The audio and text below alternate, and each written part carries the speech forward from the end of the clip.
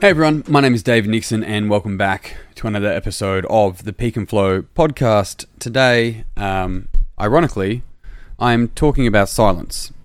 And so, really the power of silence. Now, earlier on for me, I may not have felt super comfortable with silence, whether if it was somebody thinking through their answer or if somebody asked a question within a group and no one answered and there's silence, like an awkward silence.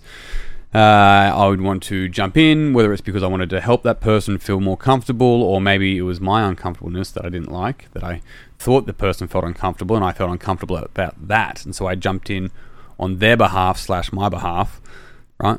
Interesting. But also from a coaching perspective and a training perspective, a lot of the time, even just conversations, even with your spouse or family members or friends, just learning, and I say this from the bottom of my heart, to just shut the fuck up. There's two versions of this, right? There's actually the shutting up, as in the not saying anything, and then there's also the silence in the mind. And so if I ask a question of somebody, and then I stay silent, there is a big difference between not saying something and waiting for their response. A massive difference. The first one means that I probably have something to say and I'm just not saying it. So I'm still in my mind. I've still got a voice going on. There's still some self-rumination.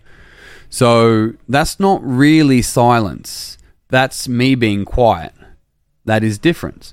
So the power of silence is really coming from this angle of listening. We can go down a different conversation with it. One of the meditative experiences that I offer is what's called a silent journey, which is an inward journey and a stillness journey as well. But the key thing here with the silence is within conversation. There is so much power to silence and beauty in silence. Every single one of us ask questions every single day. When we're able to include silence adequately and contextually, we can help those moments be fundamentally profound for both the person asking the questions and the person being asked those questions. And the interesting thing here, even from, as I just paused then, and one of the key, here's a little side quest for you. One of the things that I've learnt to do, and it's something that I'm still building today, is to be able to hold the silence when I'm thinking and presenting an idea or communicating, rather than just filling that silence with so, I don't know, because there's a big difference where if I'm thinking and I just hold the silence and let myself pay attention to what are the best words to articulate my message here, rather than filling it with comfort words. Silence is profound. And once again, in many ways. So, what do I actually mean? In what context are we actually talking? Well, let's use a context of coaching. Now, coaching could be managing, it could be leading, it could be at work, it could be at home, it could be at the gym for me, which I guess is work as well. The key thing there is that the silence here that follows a question is crucial. Now, the question itself is absolutely crucial. Our ability to ask profound, powerful questions that trim the fat. There's no fat on the question, no fat on the sentence. It's not 3 questions. It's just one question. To be able to ask that question and then just stay silent is one of the most important things that you can do for another person. Let me tell you why.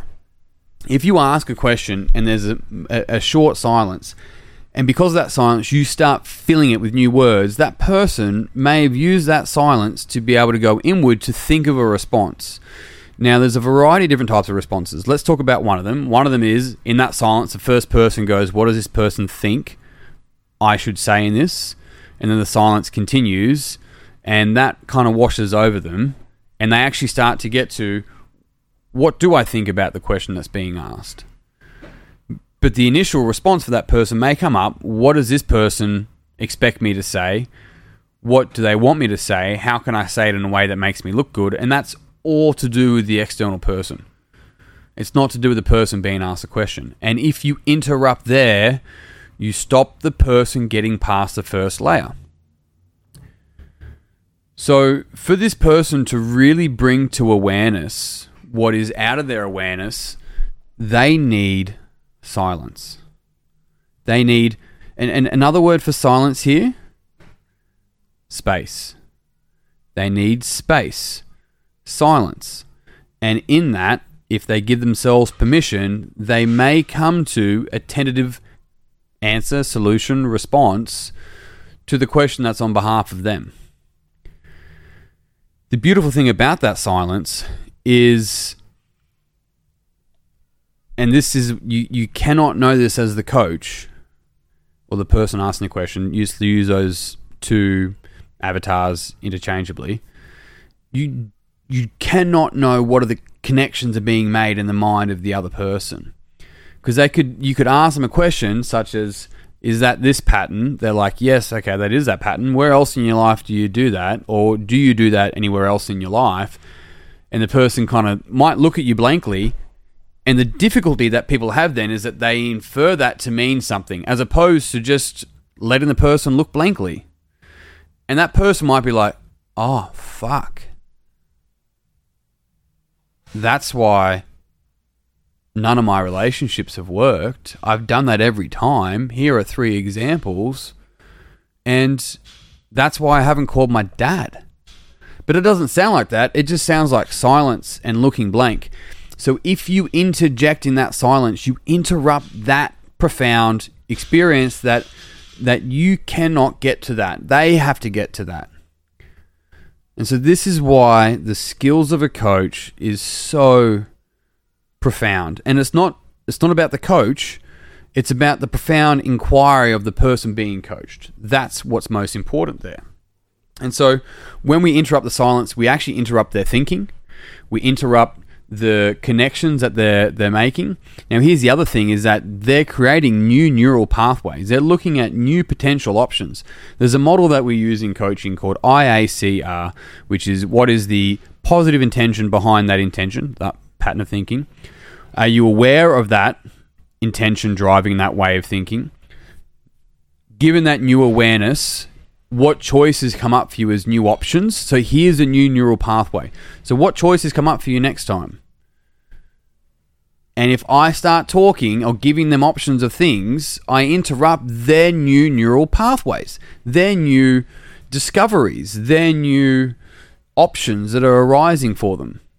So for me, on behalf of them, I can shut the fuck up. Now, there is a bit of give and take with this, because there's times where I might say to them, they're just like blank. They're like, I actually don't know. And I'm looking at options right in front of them. I can see them as light as day from my perspective. And I might say, would some options be useful for you? Would a menu, would a couple of different options trigger some thinking? They're like, yeah, that'd be great. And you're like, okay, well, in the past, when coaching, some people have come up with these types of answers. And then I offer them those answers. So and that can get the juices flowing. That is different than just jumping in. And so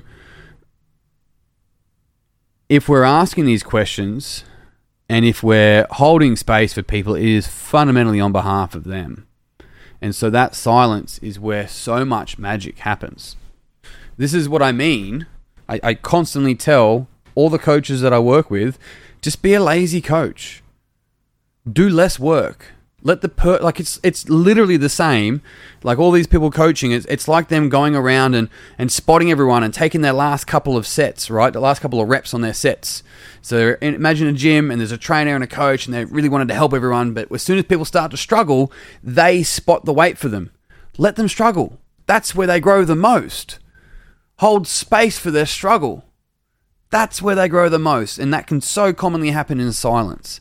And when we get in there and we kill the silence, we usually kill their gains. So you can spot them, But you can spot them by supporting them and being and holding space for them. You don't always have to take their weight. Let them do the work. Ask your question. Shut the fuck up. Listen to them. And on you go. So that's the power of silence. It is beautiful. It is something that I learnt to embrace. A couple of key things that frames that were useful for me during that, which is something that I've mentioned time and time again, is speak only to improve the silence. Another thing that comes to mind is silence can often, not always, can often be a measurement of success. Sometimes. On that note, team, I'm done. Thank you very much for tuning in. If you'd like to do some more work with me, you can find out about Meet the Moment program. You can either go to the website or reach out to me directly. We have it starting pretty much next week and then not again for another 6 months. We do have more retreats on the horizon as well as more events this year, but that's me done. I'm out. Until next time, peace and pizza. I'll see you soon.